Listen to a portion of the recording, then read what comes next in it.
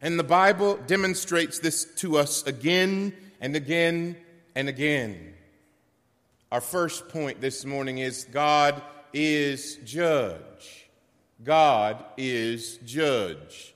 When you think of judge, you most likely think about a courtroom and a man sitting or a woman sitting at the front on a bench with a robe on. They've got the gavel, and they are those who make decisions.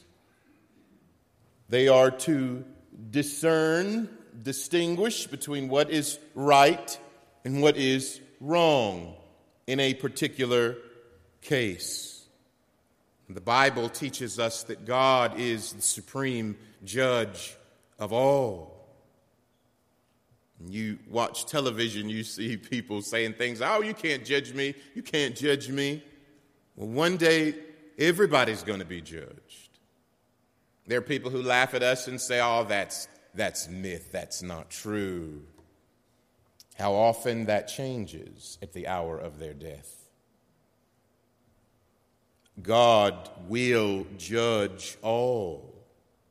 The Bible provides a number of examples from the fall in the garden to the book of Revelation where God executes his righteous judgment. Now keep in mind, we've been talking about who God is. God is the only perfect being in existence. In God there is no sin. 1 John said, in him there's no darkness at all. God is light. God is good. God is true. God determines what reality is. And indeed, we do see lots of examples in the Old Testament of judgment. When you read in Genesis chapter 3 of God coming in the quote-unquote cool of the day, I was taking a class in Hebrew in Charlotte, North Carolina in the early 2000s. And our teacher, our professor said, that word there that we see in the English is cool. In the Hebrew, it can also be looked at as in the day of judgment. And God came in the day of judgment because that's exactly what happens in Genesis chapter 3. God comes in judgment. And because of the disobedience of our first parents, we are the recipients of the consequences of sin. You remember what sin is? Missing the mark of the standard of God's glory. We do it every day. We do it every day. God judged the first parents and through them all of humanity. We go a little further down the road in Genesis and we see a man named Noah began to build an ark, right? Why is he building the ark? The scripture said the intention of the hearts of men and women during that time was only evil, meaning against God. And God was going to bring judgment, and he did in the flood. This morning I survey two places from the Old Testament. And I do want you to hear them very closely. I'm going to read them in their entirety because it's necessary for you to hear them. And as I give you the Word of God, listen for why it is that God judges his people. Now, in these two instances, he's judging his people. In 722 BC, God brought judgment against the northern kingdom of Israel. The kingdoms have separated. And here God is going to bring judgment on the northern kingdom. If you have your Bible, I'd love for you to follow along too. This is 2 Kings chapter 17, verse 6 to 23. Hear the word of the Lord, brothers and sisters. In the 9th year of Hoshea, the king of Assyria captured Samaria. Samaria was the capital of the northern kingdom of Israel. And he carried the Israelites away to Assyria and placed them in Halah and on the Habor, the river of Gozan, and in the cities of the Medes. And this occurred Because the people of Israel had sinned against the Lord their God, who had brought them up out of the land of Egypt, from under the hand of Pharaoh, king of Egypt, and had feared other gods, and walked in the customs of the nations, whom the Lord drove out before the people of Israel, and in the customs of the kings Israel had practiced. And the people of Israel did secretly against the Lord their God things that were not right. They built for themselves high places, meaning altars of worship to idols. They built for themselves high places in all their towns, from watchtower to fortified city. They set up for themselves pillars and asherim on every high hill and under every green tree. And you'll remember the asherim were statues of idols of these quote-unquote goddesses of fertility. And there they made offerings on all the high places. And listen to this. As the nations did whom the Lord carried away before them. And you'll remember last week I talked about Abraham. You remember that? And I told you that God made a people out of Abraham, and he sent those people back into paganism. I'll say it that way, back into paganism. To do what? To be light. And this is what has occurred over time. And they did wicked things, provoking the Lord to anger. And they served idols, of which the Lord had said to them, "You shall not do this." Yet the Lord warned Israel and Judah, southern kingdom, by every prophet and every seer, saying, "Turn from your evil ways and keep my commandments and my statutes, in accordance with all the law that I commanded your fathers and that I sent to you by my servants, the prophets." But they would not listen, but were stubborn, as their fathers had been, who did not believe in the Lord their God. They despised God's statutes and God's covenant that he made with their fathers and the warnings that he gave them. They despised those. They ignored them. They didn't listen to them. They did what they wanted to do. They went after false idols and became false. Now notice that. They went after false idols and became false. They became what it was they were following: emptiness, empty-headed, vain, foolish. And they followed the nations that were around them, concerning whom the Lord had commanded them that they should not do like them. And they abandoned all the commandments of the Lord their God and made for themselves metal images of 2 calves. And they made an Asherah and worshipped all the host of heaven and served Baal. You remember Baal was an idol of the weather. And listen to how bad it got. And they burned their sons and their daughters as offerings, and used divination, i.e., or magic, and omens, and sold themselves to do evil in the sight of the Lord, provoking him to anger, forgetting that God is always watching.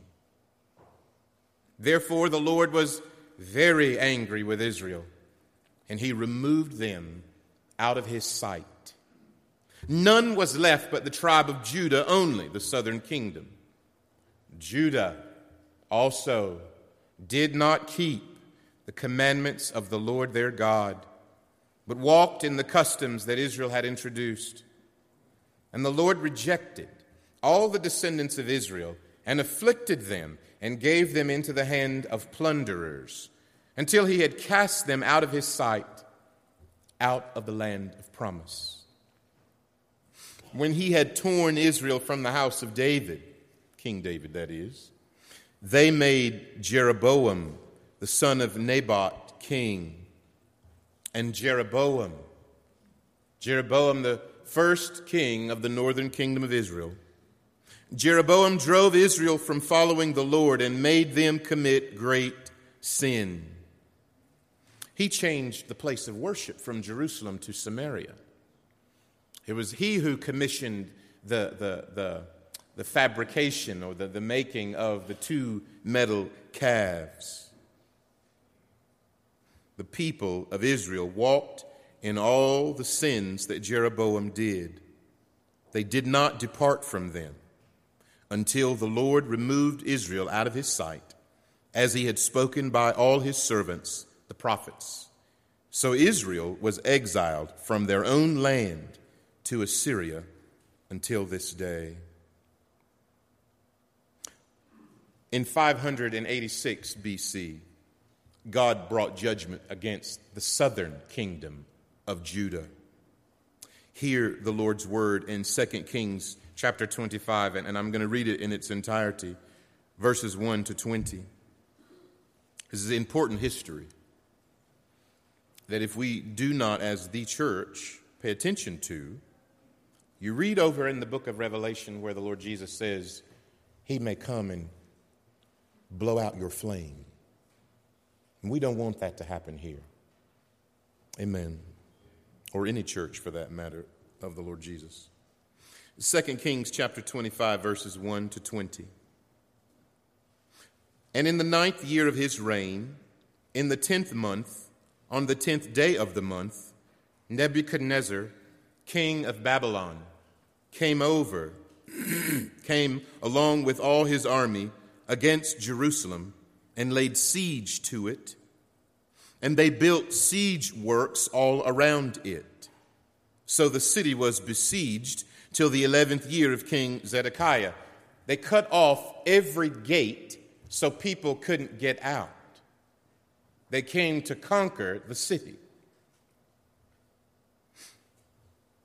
So the city was besieged till the 11th year of King Zedekiah. On the 9th day of the 4th month, the famine was so severe in the city that there was no food for the people of the land. Then a breach was made in the city, and all the men of war fled by night by the way of the gate between the two walls, by the king's garden, though the Chaldeans were around the city. And the Chaldeans is another name for Babylonians. And they went in the direction of the Arabah. But the army of the Chaldeans pursued the king and overtook him in the plains of Jericho. And all his army was scattered from him. Then they captured the king, brought him up to the king of Babylon at Riblah, Nebuchadnezzar, and they passed sentence on him. Now, what I didn't tell you, I'm going to stop here.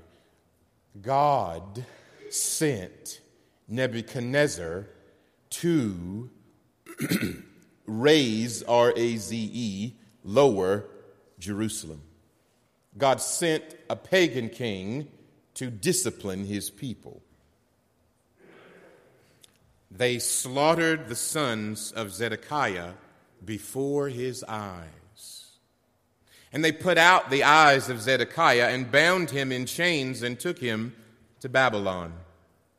In the 5th month, on the 7th day of the month, that was the 19th year of King Nebuchadnezzar, king of Babylon, Nebuzaradan, the captain of the bodyguard, a servant of the king of Babylon, came to Jerusalem.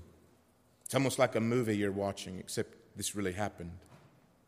And he burned the house of the Lord, the temple, and the king's house, and all the houses of Jerusalem. Every great house he burned down. And all the army of the Chaldeans who were with the captain of the guard broke down the walls around Jerusalem. And the rest of the people who were left in the city and the deserters who had deserted to the king of Babylon, together with the rest of the multitude, Nebuzaradan, the captain of the guard, he carried them into exile. He took them away from the land of promise. But the captain of the guard left some of the poorest of the land to be vine dressers and plowmen, and the pillars of bronze that were in the house of the Lord, and the stands and the bronze sea that were in the house of the Lord, the Chaldeans, they broke in pieces and carried the bronze to Babylon. They took away the pots and the shovels and the snuffers and the dishes for incense and all the vessels of bronze used in the temple service, meaning they took away all the things that God had instituted back with Moses in the tabernacle. All of the things that were to be used for the daily sacrifices, they took them away. Fire pans also, and the bowls. What was of gold, the captain of the guard took away as gold, and what was of silver, as silver. As for the two pillars, the one sea, and the stands that Solomon had made for the house of the Lord, the bronze of all these vessels was beyond weight. The height of the one pillar was 18 cubits, and on it was a capital of bronze. The height of the capital was 3 cubits. A lattice work and pomegranates, all of bronze, were all around the capital. And the second pillar had the same with the lattice work, nice things that God had commissioned. And the captain of the guard took Sariah, the chief priest, and Zephaniah, the second priest, and the 3 keepers of the threshold. And from the city he took an officer who had been in command of the men of war, and 5 men of the king's council who were found in the city, and the secretary of the commander of the army who mustered the people of the land, and 60 men of the people of the land who were found in the city. And Nebuzaradan, the captain of the guard, took them and brought them to the king of Babylon at Riblah. Why did God judge his people? God judged his people because of idolatry, because they broke his covenant with them that he made with them again and again and again and again. You know, when you think about the 10 Commandments, which is a distillation of the covenant that God made, the first commandment says, "You'll have no other gods before me." And it is the commandment that indeed was broken in the Garden of Eden before that particular commandment was ever spoken. And indeed it is the commandment that we continue to break again and again and again. Those who are born into this world are born into this world in a condition of rebellion against God. And as they age, what they're going to demonstrate is they're going to be worshiping other gods. God judged his people because of their idolatry. He warned and warned and warned, and then he brought his righteous consequences down to purge and to purify and to discipline his people. God is holy, you all, and God keeps his word. God is holy, and God keeps his word. The second thing I want you to hear this morning is God is consummator. God is consummator. At the end of time, God will consummate all of time and history with the return of Jesus Christ, who will return as king and judge. At the consummation of the ages, I'm using that word a lot, God will bring all things into his proper order. When you look at the world now, it doesn't look properly ordered, does it? I mean, these shootings in schools, horrible moral decisions that people make, broken families, broken homes, people keep dying. What is wrong with the world? Well, sin's what's wrong with the world, and we are what's wrong with the world. The ripple effect of sin is all around us. But God will bring all things into consummation. In Revelation chapter 20, verses 11 to 15, the Apostle John reports this. Then I saw a great white throne, and him who was seated on it. From his presence, earth and heaven and sky fled away, and no place was found for them. And I saw the dead, great and small, standing before the throne, and books were opened. Then another book was opened, which is the book of life.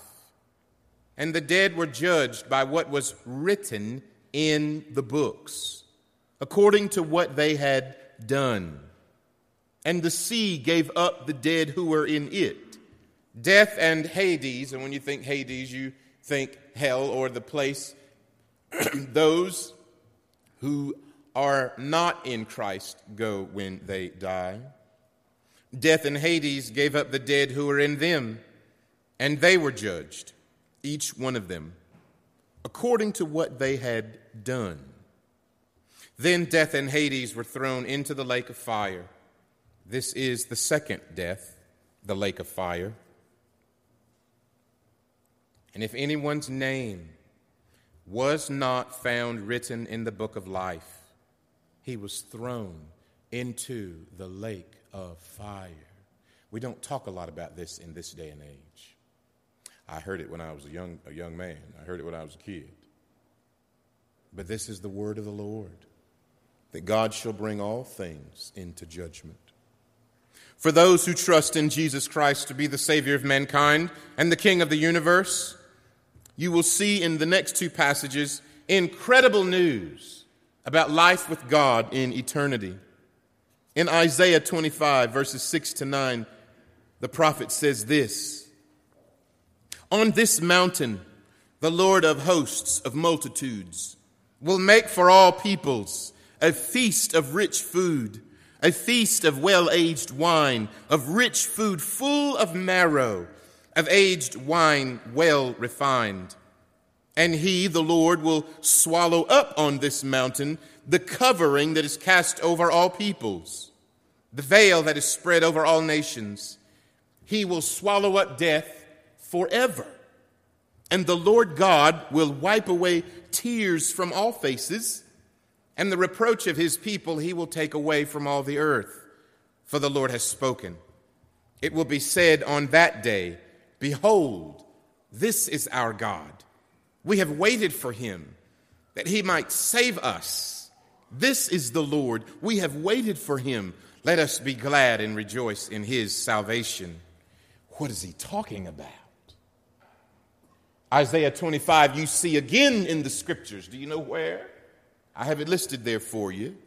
In Revelation chapter 21, verses 1 to 27. I'm not going to read all of that, but I'm going to read a few verses.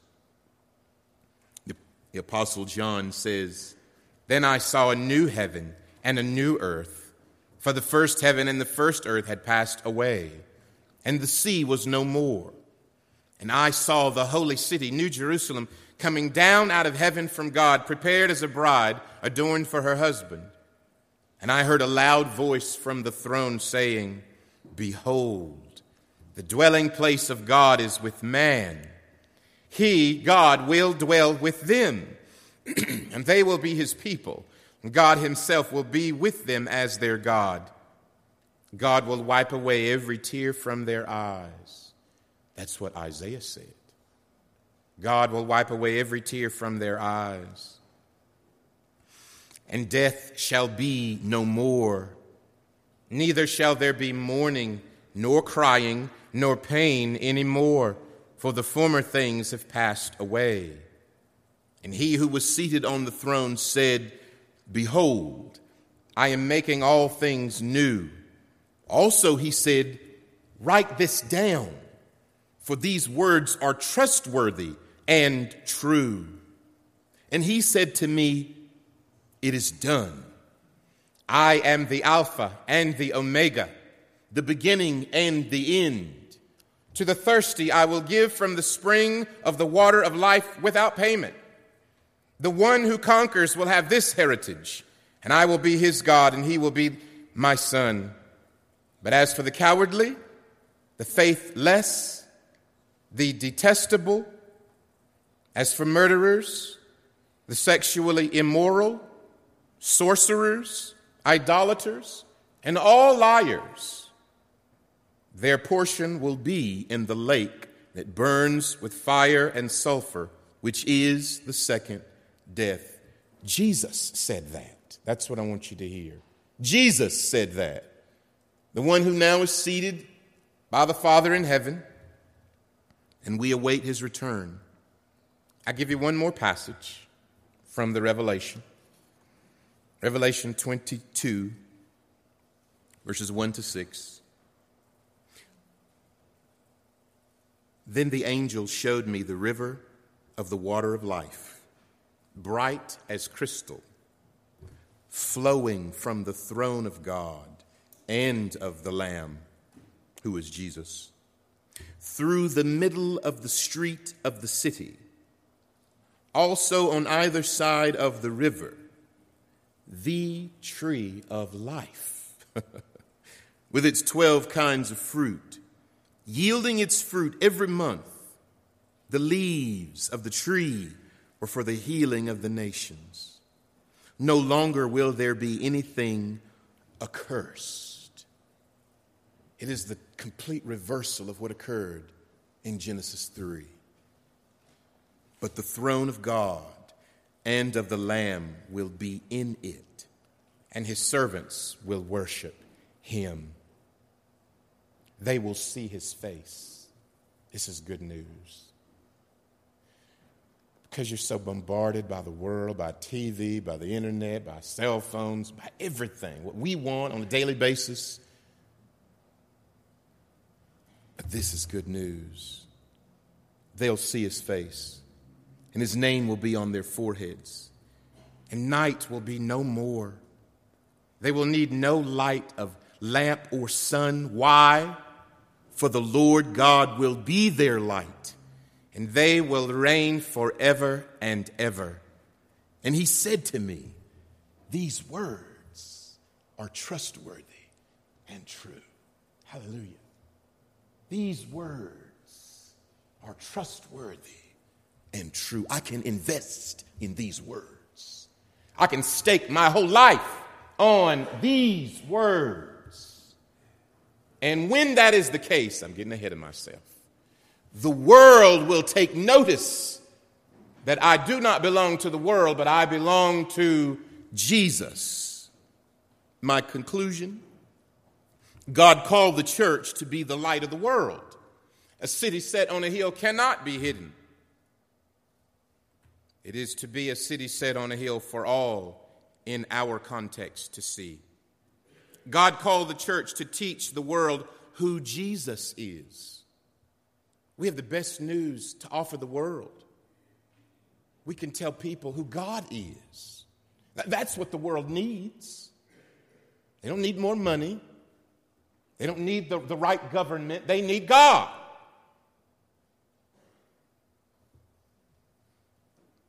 God called the church to call others to trust in Jesus through the good news of the gospel, to demonstrate what kingdom of God living looks like on this side of eternity. Which is why I took time to read to you what happened to God's people when they disobeyed God and rejected his word. God called the church to teach the world that God is judge and God is consummator. Our message is to say, repent, turn, and trust in Christ. That is the message of the church. You know, I like to listen to preaching and teaching when I'm driving, and I was listening to a sermon just yesterday from a professor I had in Charlotte, North Carolina, who was a great, great mentor to me, and he was recounting in Matthew where Jesus heals the paralytic. You know, they lowered him down in the house because Jesus was talking, it was packed. And they brought the man to Jesus for Jesus to heal the man. He had a legitimate, real need, right? But what did Jesus do first? he told him, your sins are forgiven. It amazes me how the people of God can get so sidetracked on what we're called to do in this world. The greatest need is to be forgiven of our sin. God is holy, and because God is holy, God will judge his creation, you and me. If this is my last day, my confidence from this world to the next is my sin is forgiven in Jesus. Hallelujah. Hallelujah. Hallelujah. My sin, my brokenness, my rebellion is forgiven in King Jesus. Jesus says to Nicodemus in John 3, you must be born again. God called the church to make God known to the world, which is the last sermon I'll give next week in our series. Let's pray together. King Jesus, you gave us these words through the Apostle John. I, Jesus, have sent my angel to testify to you about these things for the churches. I am the root and the descendant of David, the bright morning star. The Spirit and the bride say, come. And let the one who hears say, come. And let the one who is thirsty come. Let the one who desires take the water of life without price, because Christ has paid for it. Lord Jesus, our King, our Savior, and our brother, may we faithfully live in the light of your word, that those who live in the darkness of rebellion to God will hear the words, come, come to Jesus. Come to Jesus. It is in your name that we pray. Amen and amen.